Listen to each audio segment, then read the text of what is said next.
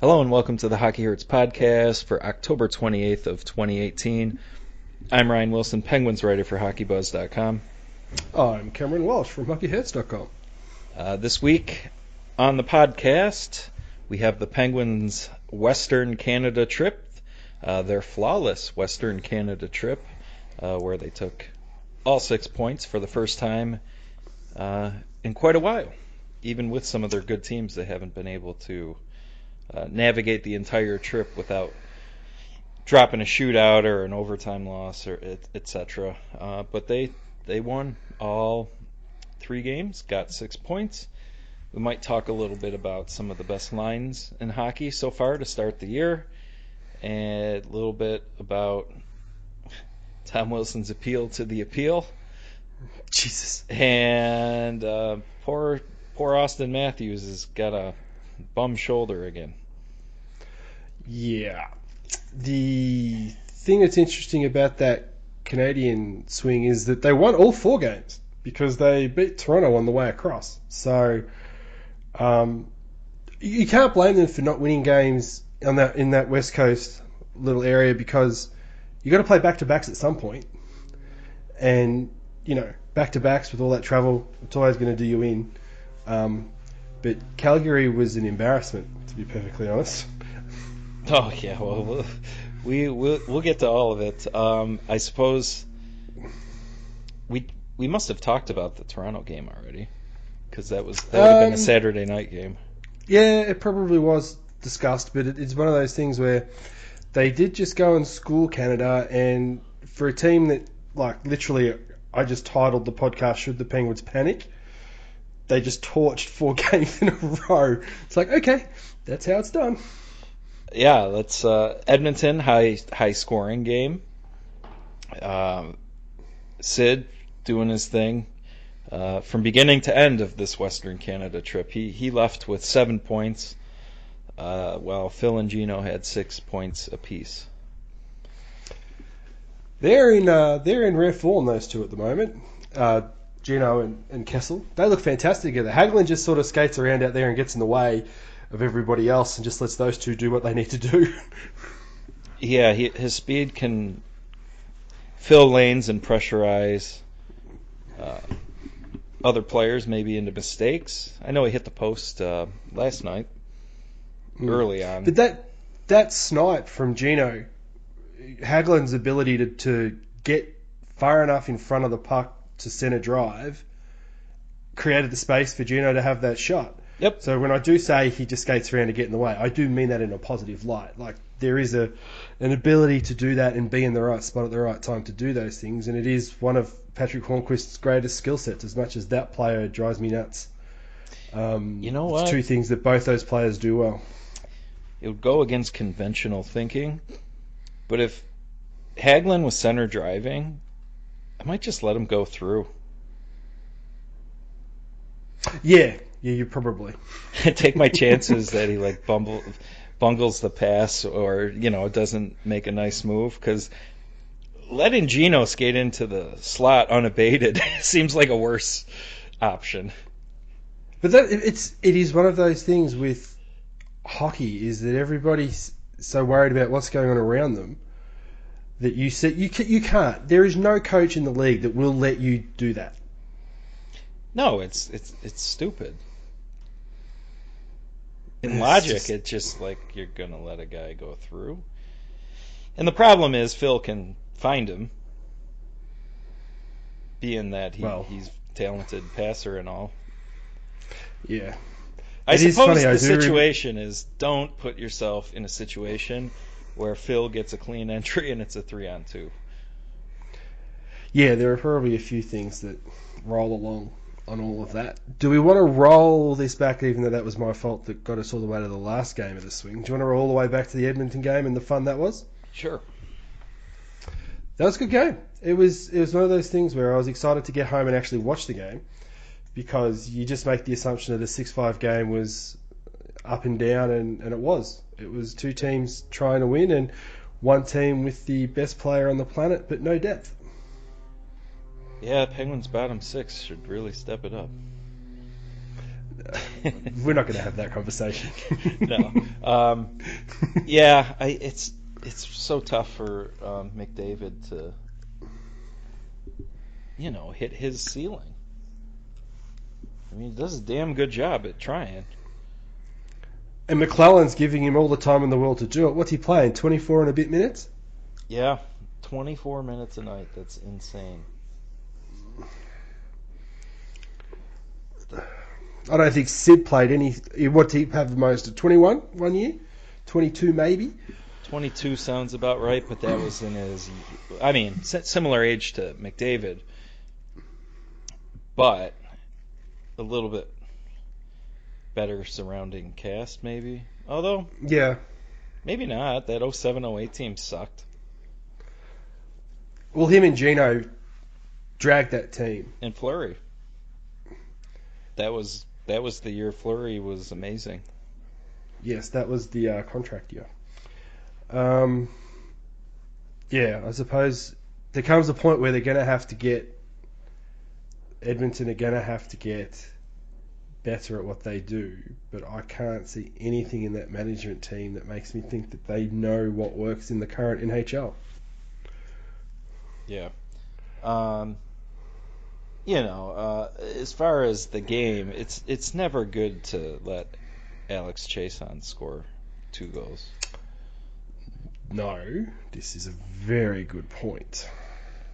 Like, that's almost 30% of his season total. Yeah, not great. Not great, Bob. Not great. And it wasn't very good moment for Daniel Sprong.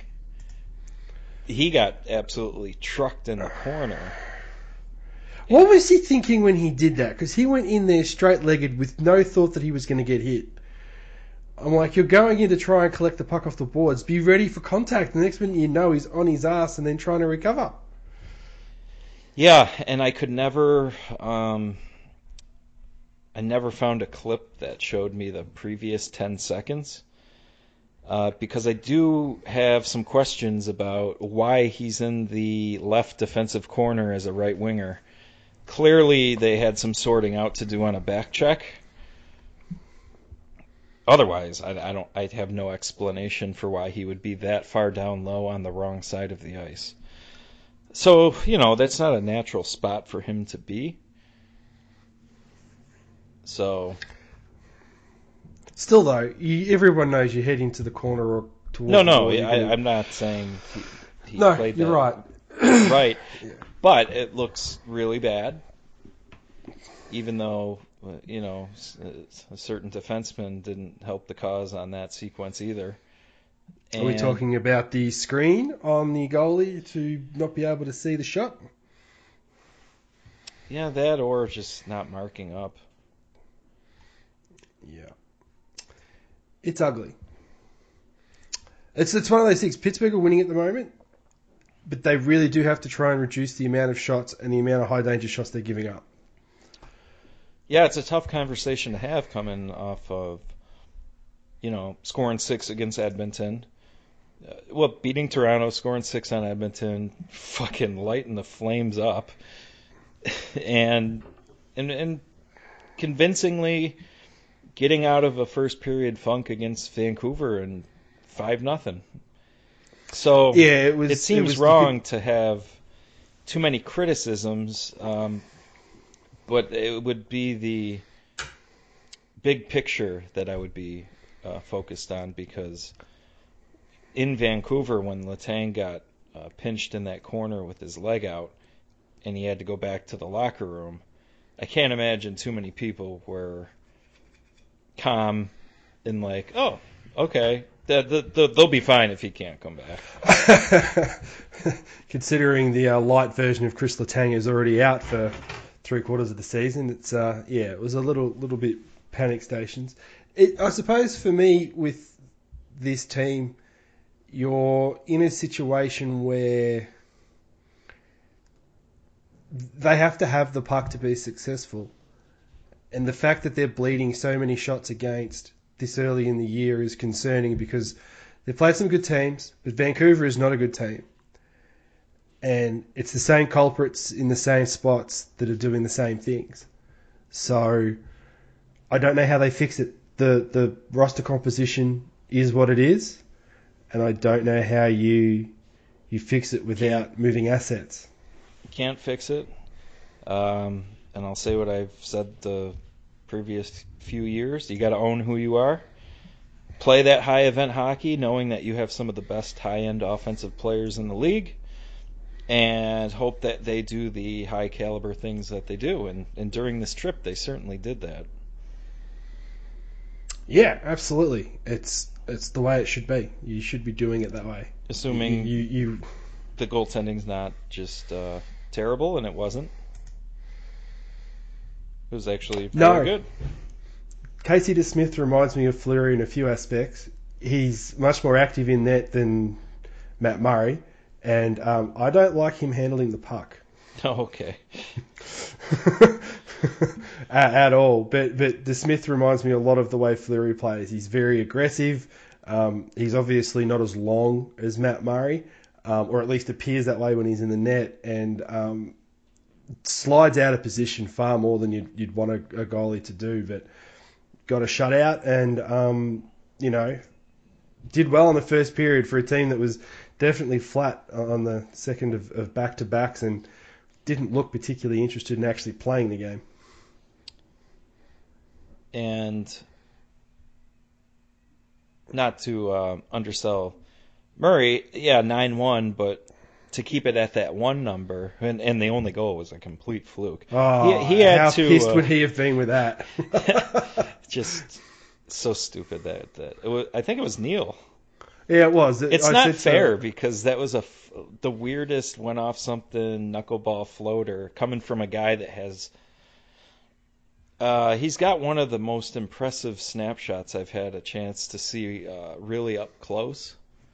The release on it's crazy, and it's you're expecting something different than what he got, so can't blame Murray for missing that one. But that one number could have been a lot higher. Flames did have chances throughout the game, and the goal support was they were going to win that game regardless. But for Murray, who had been struggling through the year since he's come back from his concussion, 2 out of the 3 games have been really solid. The Edmonton game, giving up 5 goals is tough, but so was the play in front of him. Yeah, I mean there are situations there where that's Pittsburgh having to own who they are to win that game. I mean, they had to keep pushing to score because they're not going to shut teams down. They're going to rely on their goalies to give them those 0, 1, and 2 goals against. They're not going to give Murray very many games where he only has 15 shots against. Yeah, and don't want to shift the focus on Murray when Jack Johnson was on the ice for every goddamn goal. It was that bad, right? He had a game where he was on the ice for 5 goals. That must have been the one. Well, it had to be. Sometimes all the games blend together. They do. There is a theme with this team. Every year, it doesn't matter who's general manager, it doesn't matter who's coach, there are players that this team acquires and then plays too often or puts in situations that they can't succeed, and then when you put them in situations they can't succeed, they're still not great anyway. And it doesn't matter whether it's Jack Johnson or whether it's Derek Pouliot in previous years, or Craig Adams is another example, or Matt Hunwick. Like, you sit there and you wonder what they're thinking when they make some of these personnel decisions, and then quite clearly the coaching staff think that Johnson can be what they want him to be because they keep putting him in the same situations and he keeps getting burnt. After that game, they sheltered him quite a bit, but you're a Letang injury away from not being able to shelter anybody. Yeah, but you're a Letang injury away from this team not being great. That's the reality of how important Letang is.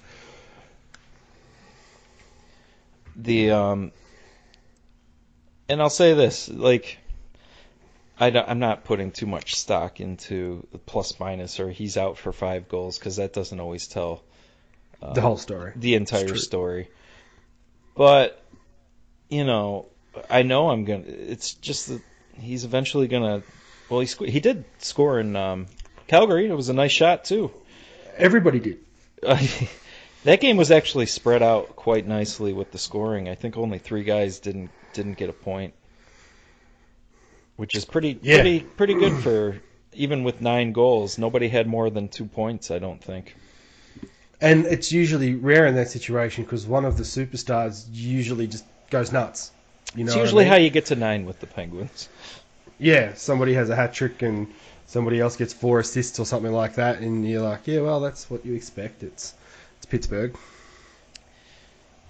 So it's he's at 42% possession. It feels like every freaking game. But he had a really good, clean hit center ice.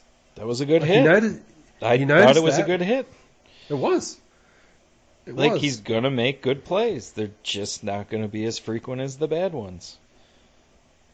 And I suppose people look at bad plays as in you look at Chris Letang, right? When Letang screws up, a lot of them at times are egregious because of the type of player he is and the volume of times the puck's on his stick. Jack Johnson doesn't make ginormous, egregious plays. He just doesn't make the smart play often enough, and it puts his teammates into bad spots. There have been breakouts where he's had time and still missed the outlet pass, which was something I thought he was supposed to be able to do.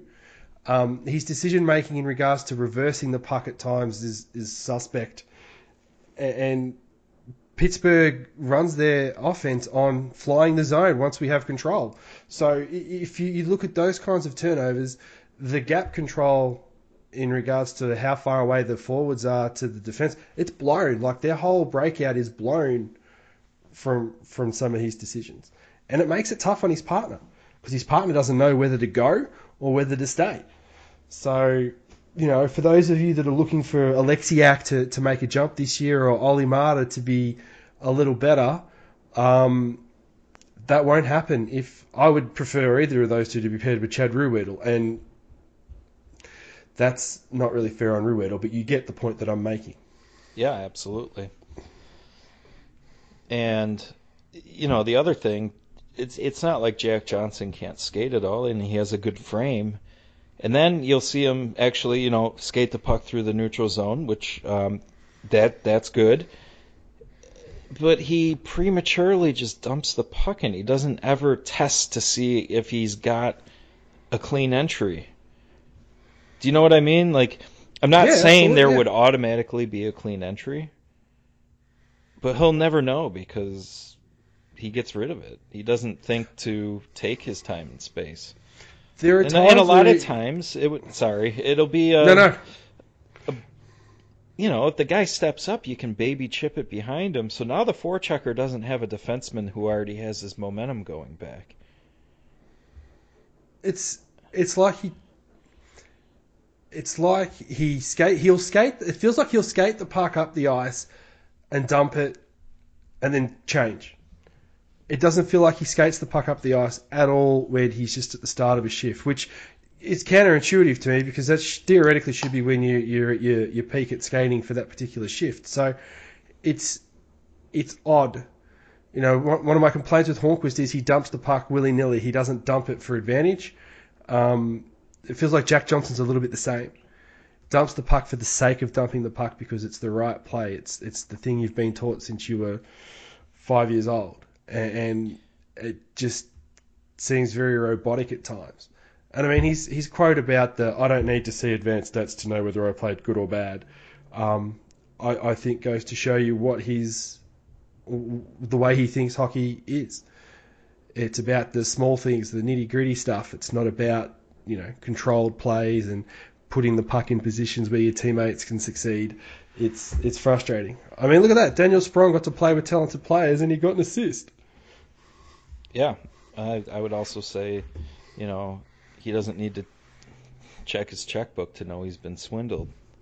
Yeah, That's the same bullshit. His it's stats nuts. suck.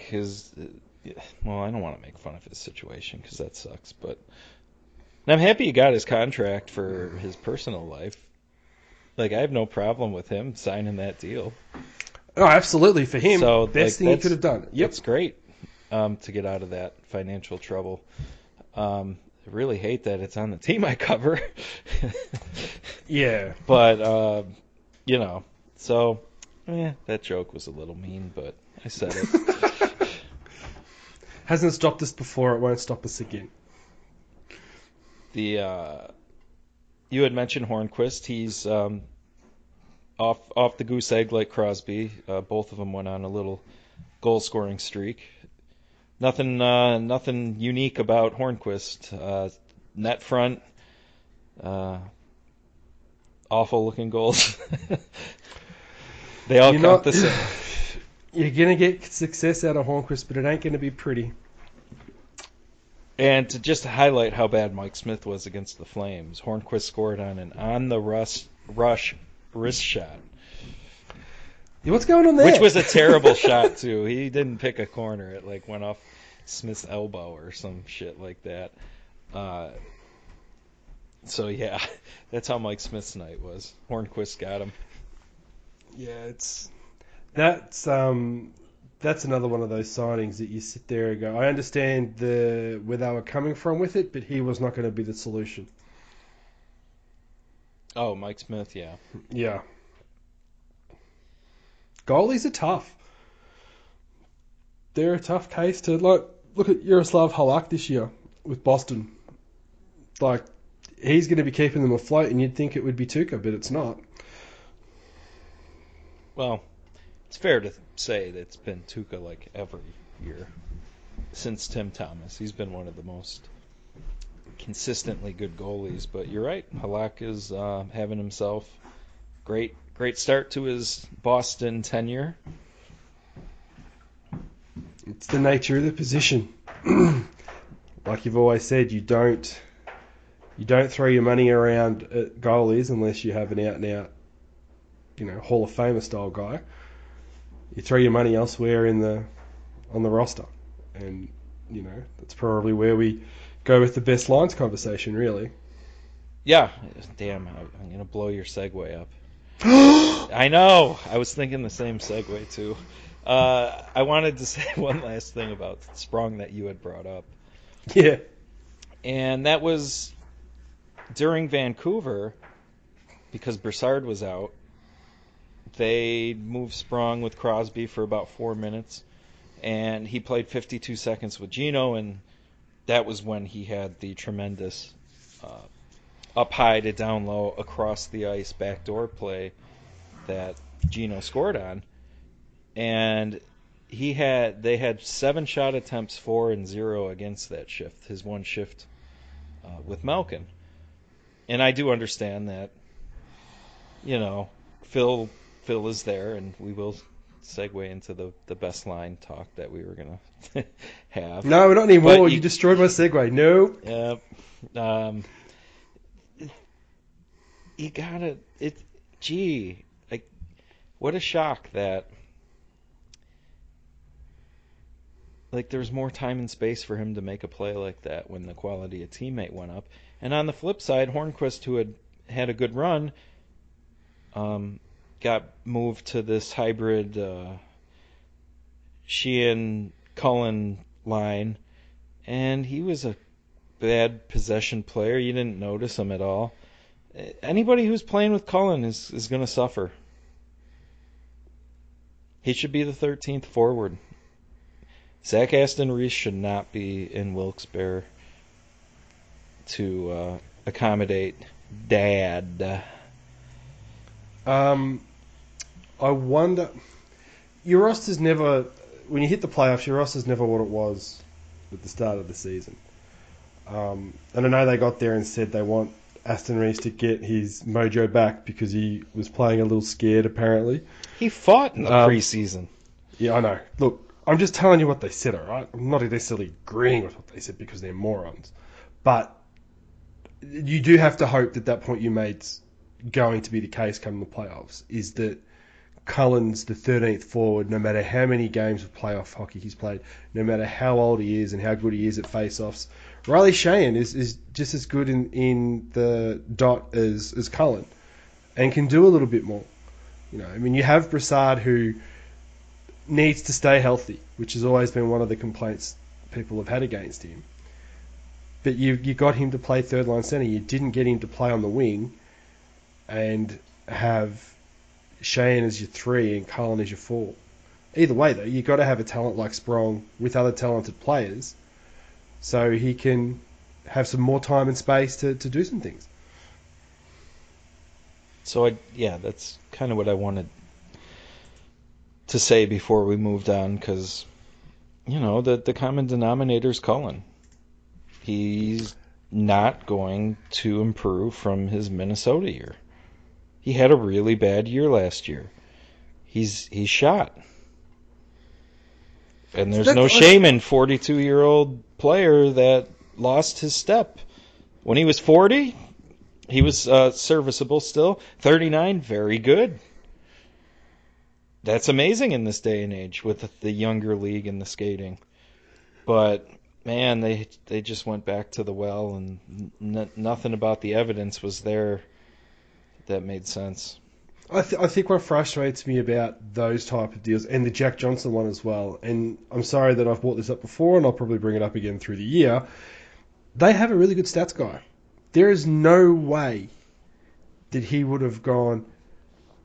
He wouldn't have got there and gone, they're going to do this, let's find some numbers that make them feel good about their decision. He would have thrown the numbers in front of them and said, this is what these two people are providing. Are you sure you want to do this? And they did it anyway. Like, that's the bit that I don't understand. I suppose it's the thing that sort of drives me nuts about science and facts in general, is that you put them in front of people and they go, nah, that's not true. That's not real. I know better than what these numbers are showing me. I've got a better feel for what's happening around me. And I think that's what drives me nuts when these particular it's the Hunwick thing as well. The exact same thing with Hunwick. You can see the facts in front of them, but they ignore them anyway. I don't know. I heard a dirty secret that Sam's war model is plus minus is the main factor. True. All right, let's move along before I try. Might be a fraud. Before I try and slap Sam down and get him into trouble. So, speaking of Sam, how about the best lines in hockey? Yes. Does that segue work? Yeah, it'll do for me. All right.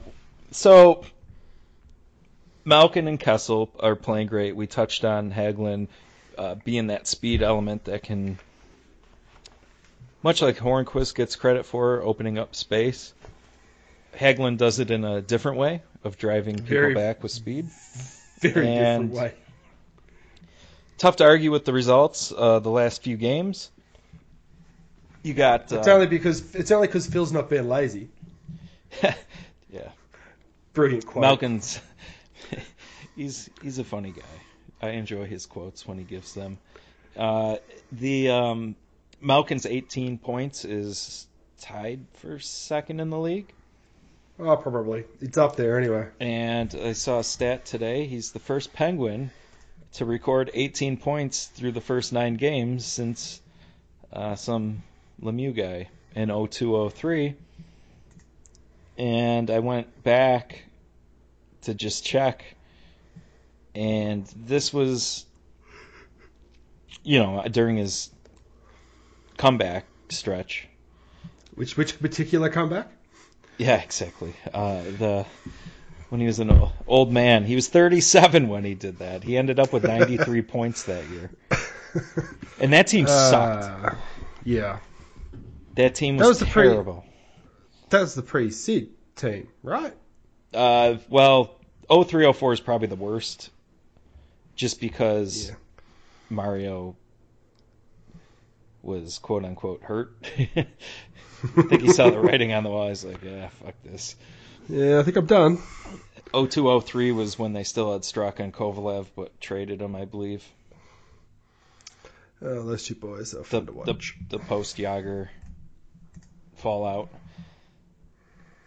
Yeah, that's the thing. I don't think enough people appreciate Mario's 35 and older comeback years and how ridiculously productive they were. Yeah, but you're like you said though, you're in that era where the team was just tracking in the wrong direction, and it's a little bit like the Sedins. I think it's a little better now than it was for Mario, but the brilliance of what they were and what they did sort of got washed away because Vancouver became irrelevant. But the Sedins weren't putting up 93. No, I realised that, but it's your relevancy problem in regards to, Pittsburgh are out of the playoffs so early in the year that you just get lost in the wash. The prime Trap years with modern goaltending, and he just decides he's going to come back, and he just destroyed the league. I think that comeback years are what puts him above and beyond. Like, you say you can't compare eras, but when you go through the 80s and put up 199 points, you play the 90s and have the best season of all time, in my opinion, his cancer year of 92-93. And then you come back after the millennium switches over and just crush it again. Like, that's 3 significantly different decades. Yeah, and I know I'm on a tangent, but whatever. No, it's fine. It's Gino's fault for being the. So Gino's the first one since Mario to do that, which surprises me. Sid hasn't ever had 18 through 9 games. Honestly, that was the first thing I thought of. I was, because it's not goals, it's points, and even if Sid's off to not a great goal scoring start, he's usually banking points. You know what I think allows Sid to have, quote unquote, a slow start to the year is that he never takes a game off, right? So when you get to those games between 35 and 55, that 20 game stretch in the middle of the year where, excuse me, everybody always talks about the grind of the season, Sid is still, if he's not 100% Sid, he's still 90% Sid. Whereas Gino, occasionally, you have a look at him and you go, you are literally coasting in this game.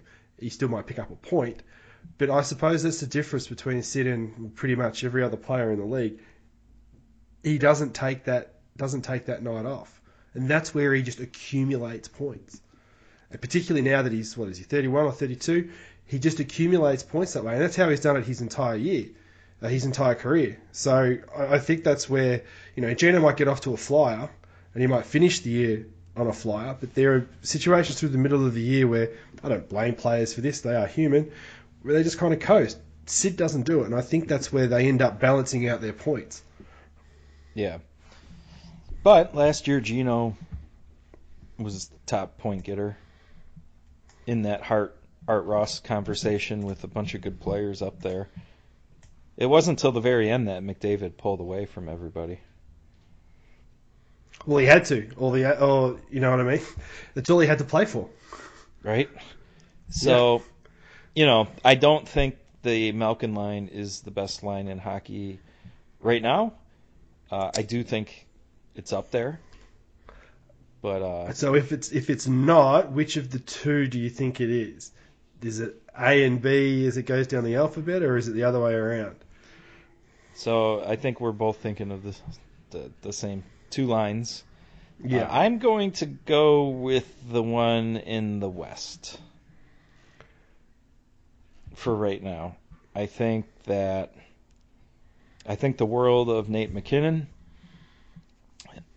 It took him a little bit longer than I thought to hit his next level, the level that I always kind of saw for him, because he's so fast. His hands are great. He has great vision. He does it all. It was so wonderful to see him play on Team North America, because to that point, it was kind of like, man, we're just kind of waiting for him to do something. And you got a glimpse of it for North America. And then the last 2 years, or last year and this year, he's at that level. He might not It's be good. at the Connor McDavid level, but he's in that next tier. Yeah. It's his emergence has probably helped the Avs in the sense that I didn't expect them to have the year they had last year, and wasn't really expecting them to be able to hold it together again this year. But when you've got a line that is driving a team the way it is, it covers holes in the rest of the roster that are there, and probably saved a couple of people their jobs, really. Well, this isn't the Patrick Wasakic days of, just gut feeling stuff. They did hire Don't Tell Me About Hart, not only for hockey, I mean mainly hockey. The Colorado group, I believe, that has a few teams in that area that he does work for, but there's active hirings. Eric Parnas also with the Avalanche. They're making an effort to not be as stupid, obviously, and they have people in the room now that they did not before. So I do think you're going to start to see the roster get filled out in a more responsible way. Well, they'll need it because the division they're in is a tough division. You kind of can't afford to be trying to win playoff games from fourth in a division. So, Mikko Rantanen, he leads the NHL in points right now. He does. He was really good last year, and it appears that he's ready to rock and roll. And Landeskog has had good years in the past. He's had a weird trajectory to where he kind of tailed off for a number of years after a really hot start to his career, where he was actually named their captain, even younger than when Sid was named Penguins captain. So I don't know if he still has the record, but he did take the record for youngest captain, and he's having a great year to start. They're an interesting. I'm just looking through the roster now for Colorado, and they're an interesting mix of players. Do you know what I mean? Like, if this team has if this line has any form of drop off, you just wonder where they're going to get their scoring from, because no one else's shooting percentage. I suppose Soderberg's is pretty good, but no one else's shooting percentage is particularly fantastic. So they're going to need them to keep going. And I mean, that's what will make them, like we're ranking them number one now. That's what's going to make them the best line in the league for the year, is their ability to carry the roster forward. Yeah, they're going to have to. There's not much there. There's work to be done. Colin Wilson, okay player. Been around a while, though. Never was a premier player. I would always say a role kind of guy. But there's, he's a name that sticks out after that line. That's not good. No, that's right. I mean, you kind of feel like it's going to be that top line and then either of the two goalies that's going to do the work for them. And I mean, Varlamov's doing the work for them at the moment. Yeah, and Grubauer's certainly a capable goalie, as he's shown. So it's really impressive that when you play the Avalanche, you got to pour your resources into stopping them, and nobody can do it yet. And that's really impressive to me. Well, yeah, and that's exactly right. It's not like with Pittsburgh that have got two quality lines, so you have to kind of, split your resources up. It is literally just, we know these guys is the team, let's try and knuckle them down, and they're still producing. It's something that I do forget at times when you play some of these teams and you watch them. You forget that the whole plan of the roster will be, let's just focus on these guys because that's all you have to worry about. And to a lesser extent out east to the other line that we were thinking of, and that's Boston's top line, who, just because I think the other line's a little bit more on a hot streak right now, it doesn't take anything away from Bergeron, Pasternak, and Marchand. No, and I suppose the thing for me is you could have flipped a coin on this one and just go, it feels like that particular line does a little bit more in both ends of the ice because of Patrice Bergeron. That seems to be the difference, if that makes sense. And Marchand. True. He's no slouch. I like the balance of talents better on the Boston line. And I think over the course of the entire year, if both lines stay together, I would probably rather have the Boston one. Is that because of a bias towards what has to be done in the playoffs to succeed, or is it just you just know you need that to win? I don't know if it's biased for the playoffs. I think the trio of talent complements so well. Bergeron being play with literally anybody because he's awesome. And Marchand, extremely physical, fast, great shot, or great goal scorer, and a smart player, a stupid player too in a lot of ways. But if we're talking the actual hockey, having that on the left wing, and then Pasternak is supremely talented, and when he works with other guys with a hockey IQ, he's a guy that can create space for himself, as evidence of that ridiculous goal he scored last week or so. Do you know the one I'm talking about? Yeah. So you got guys that can create their own space and have the wherewithal to also share that with their line mates and create for others. Whereas Evander Kane can create space for himself, but it's usually always for his own shot. Yeah. No, so that line can play in transition. That line can play down low in a cycle fest, and I guess you mentioned in a playoff, like just grind it out. I would take I would, no matter who or what style the game is, the Boston line can do it. I think that's the impressive part about them is that they can change depending on what happens, which is important because games are officiated differently.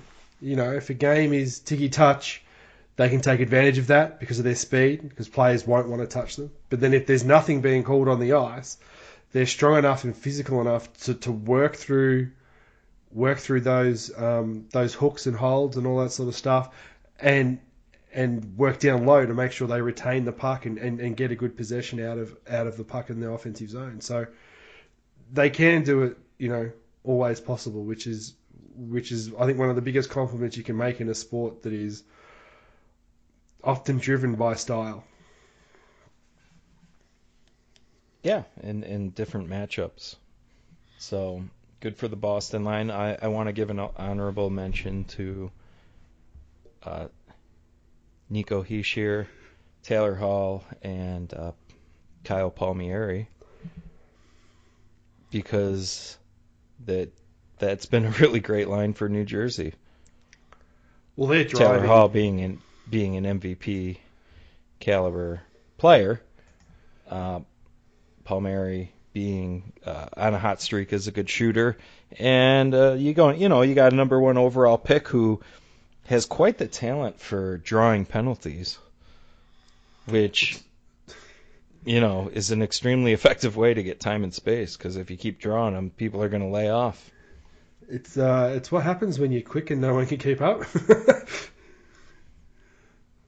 So I did want to mention that Devils line.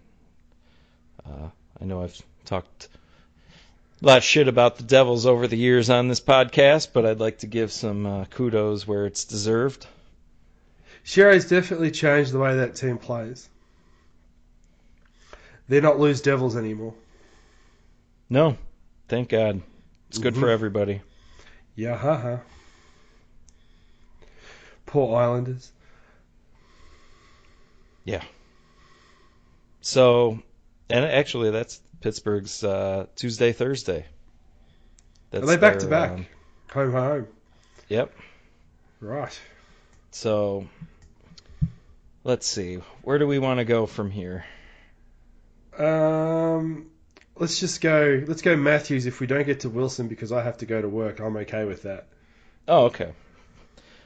I'll just say, fuck you and your appeal.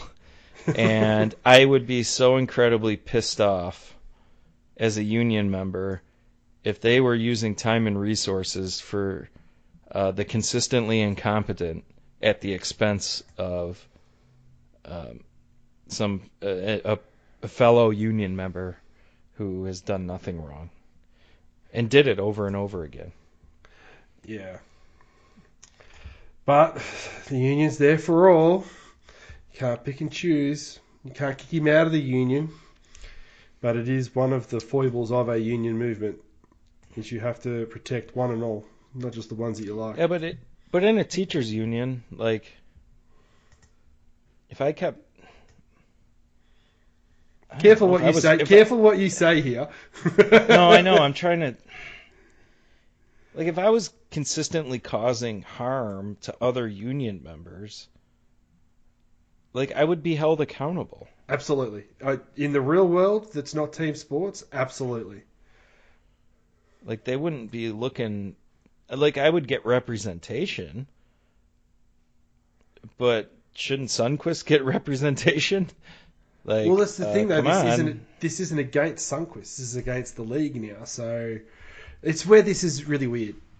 Like, I agree with everything you're saying. They shouldn't be appealing because he has learnt no lessons. And the dribs and drabs that have come out over this in the sense that, you know, Paros warned him. And so that's why they went for the 20 because quite clearly the warnings weren't enough.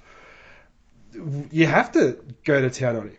It's farcical, and you're right. The players should be frustrated and should be angry with the union.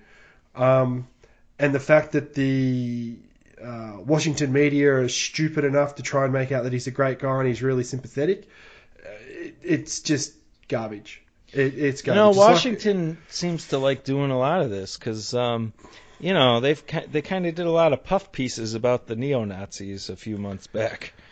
Seems to be a Washington theme. Yeah. Well, you get what I'm saying, though. Yeah, I'm just taking that shot, though. Every right to. I've got no problem with that. It's just nuts that, you know, even the Pittsburgh media eventually said enough's enough with Matt Cook. And I mean, they're as homerish as you can possibly get.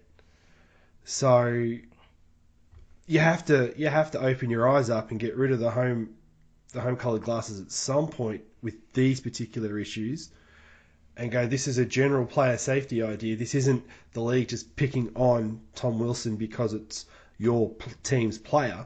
It's because he is dangerous out there for, you know, his fellow players on the ice. Yeah. So much for not talking about it. All right, so Austin Matthews' shoulder.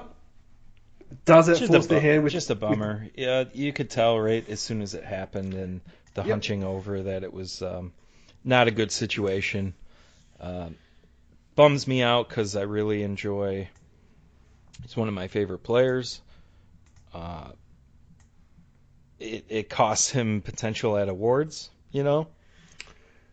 Well, yeah. I mean, if that thing's popped forward and torn his rotator cuff or something like that, he could still play with it, but he's not going to be as effective. And if he has done it severely, it might be his year. And his physicality and grace is what makes him such a difficult, you know, in a weird... It's not quite Lemieux, but like when you get the size and hands and power It's kind of like a modern day mini version of it. He just doesn't quite have the same reach, but that's a 6'6" Lemieux thing as opposed to anything wrong with Matthews. But all the other traits you described are on the money for the comparison's sake, but they're awfully thin all of a sudden. I mean, this is where the Tavares signing is magnificent for them, but you sort of read through, those that watch Toronto closely, and they're a little worried about the lack of depth down the middle now, which seems odd to me. Yeah, but you know what? Kadri's there. Yeah. Marlowe can play a little bit of center, if I recall correctly. Maybe not. I might be misremembering that. I thought back in the day he played a little bit of center. Yeah, I swear he was second line center there for a while until they didn't have to because they... I always get them wrong. Is it Pavelski or is it Couture? Which is the two of them or are they both me? I don't know. But I think they have a lot of hybrids. Yeah. So, I mean, yes, I agree. It's when Sid goes down or Gino goes down, yeah, you get concerned about the center depth. It's still not terrible. No. Could be in a lot worse spot. So it's something to keep an eye on. I mean, anytime one of the game's biggest stars goes down, you get worried. You don't like seeing that. You don't like not being able to. Toronto is must-see TV for me for most nights that I'm able to watch. I just think they're very talented. And I will say this, we rip on NBC a lot. They did show Toronto and Winnipeg. Oh. Two Canadian teams. So okay. The bummer is Toronto played Winnipeg last night, and that means the two Toronto-Winnipeg games are in the rear view mirror. They're in the bag. They're done for the year now. That's a bummer. I mean, could we just cancel the rest of the Detroit Red Wing games against Toronto and put Winnipeg in there? There has to be a way to sort out this schedule where you get to play every team at least twice. Just for the... Well, they do. They do. Sorry, no, twice at home and twice away. So, I mean, play 4 games rather than 2 games was where my brain was headed with that, worded poorly. Or at least 3. Well, I don't know if they can do 4. And I'm not going to do the math right now. Well, no, you're Sunday night, so no math. No. So, I don't know. You got to get to work. Yeah, I do. That's the thing that sucks on the Monday morning podcast, but what can you do? Yeah, well, I suppose I'll just close the podcast out by saying I was pretty bummed out and sad to see what happened in Pittsburgh over the weekend at the synagogue. I don't live in Pittsburgh, but covering the team as long as I have now the last 5 years, and growing up a Penguins fan and always loved my travel hockey trips to Pittsburgh. That was tough to see, but unfortunately, it's something that is probably going to eventually touch every community in America with the status quo. So, it's almost kind of like looking at your watch, and it's like, all right, when's it gonna come? It's 12 o'clock twice a day. Yeah, it's really sucks. I'm not very happy with where things are. I think I outlined that on the Hockey Hurts article that I wrote that had nothing to do with hockey. That's what the site's there for. So, I won't drown out the podcast with it, but let's just say I've had it up to here with assault rifles in the United States, and my opinion is on Hockey Hurts. I think we can do better than thoughts and prayers. I'm not saying that people don't mean well with all of that, but I definitely do not want to hear a politician throw out their bullshit thoughts and prayers and take money from the NRA. Those people can go fuck themselves. And November 6th in the United States, most regular citizens, it's your one time to have some action, and don't stay at home that day. If you're tired of what's going on, you need to act on it. So, not this Tuesday, next Tuesday, go do that. I'm terrified because the gun lobbies are trying to get our gun laws relaxed over here. And I would say your country has been a success story with all of that. Yeah, and that's why it terrifies me, because we do not need... How heavy were the guns before they cracked down? I mean, it couldn't possibly be as carried away as... No, it wasn't. I think the big thing for me when we went through that transition from people having shotguns and all that for feral animal control, pest control, and all those sorts of things, and hunting and shooting, when we had that massacre here, a conservative government, so a Republican-sided government here, for context's sake, which is nothing like the Republicans, but for context's sake, right of centre, got there and went, all right, let's do this, and they explained why, and they paid back money to the people that lost the particular guns that we wanted out of the public's hands, and we just did it. We could see that it was really bad that these types of weapons were available. It was an automatic shotgun, I think, and he just blitzed 29 or 30 people in the space of a couple of minutes.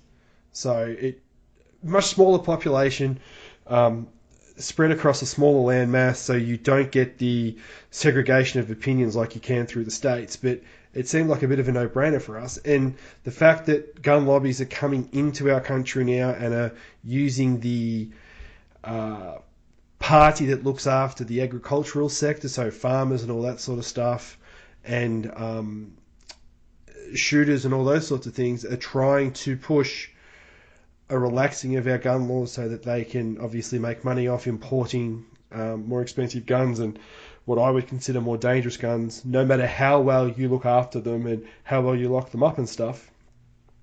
To relax those types of laws scares me, just because the rhetoric in the world has gotten more divisive.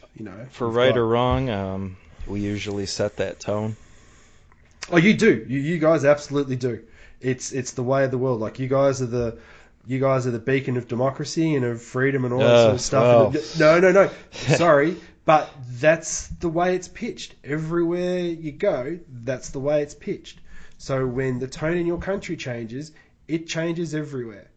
And that's just the cold hard reality. Yep, and that's just the cold hard reality of it. Guess what? What? We can change it again. I'm crossing my fingers that it does at the midterms, because another 2 years of Republican-held House and Senate means that it's free reign. At least if there's one break somewhere in the democratic system in your country, it might slow the process a little bit. But for now, it's terrifying. The funniest thing for me is getting called names on Twitter, like libtard and all that other stuff. I do not belong to a political party, which probably should to be able to vote in primaries. But I don't look at it like sports teams. The politics should be one down the middle, not to the far left or to the far right. The best policy for the general population who you're supposed to be trying to look after is always down the middle. And politics right now is splitting so far. You don't have to abandon your principles if you happen to be a conservative or Republican right now. But you should realize that the people representing that party right now are very bad people and are harming more than they're hurting. Yeah, but they're finally winning. They're finally getting what they want. They've got the tax cuts. This is the thing. Yeah, but that's not for the normal people that are buying into it. Those people aren't getting the money. No, It's but already the people that have the money that are. yeah, but So that's they're not. They talk trickle down economy, and it's just not. It doesn't the trickle doesn't stopped. happen. It's the reality now is the trickle doesn't work. They're trying to push the same thing here. That, you know, if you can make things easier for those at the top, then the money will trickle down to the rest of us. We haven't had wages growth above inflation for the last 5 years. Doesn't affect me because of the type of job I do, but those people at the bottom end of the scale, they're the ones that get hurt. And it's like, to have a better society where there's less crime and all those sorts of things, you need everybody to float up. You don't need people drowning below the poverty line. And the economy, according to, you know, economic rationalists, is supposed to drag everybody up. And whatever happened in the mid-2000s has stopped that from happening. And no one's been able to work out why. Whether it's just flat out greed or whether there's something broken in that economic concept, I don't know. But until it sorts itself out, governments are designed to bring those that are terribly off up out of that situation. And I don't think governments across the world at the moment are getting that opportunity. You mentioned the word job. How about this for a segue? Yeah. Goat ears. Oh shit, yeah, good point. I'm literally putting my shoes on. I'm trying to finish getting dressed to get to my job. Yeah, sorry guys.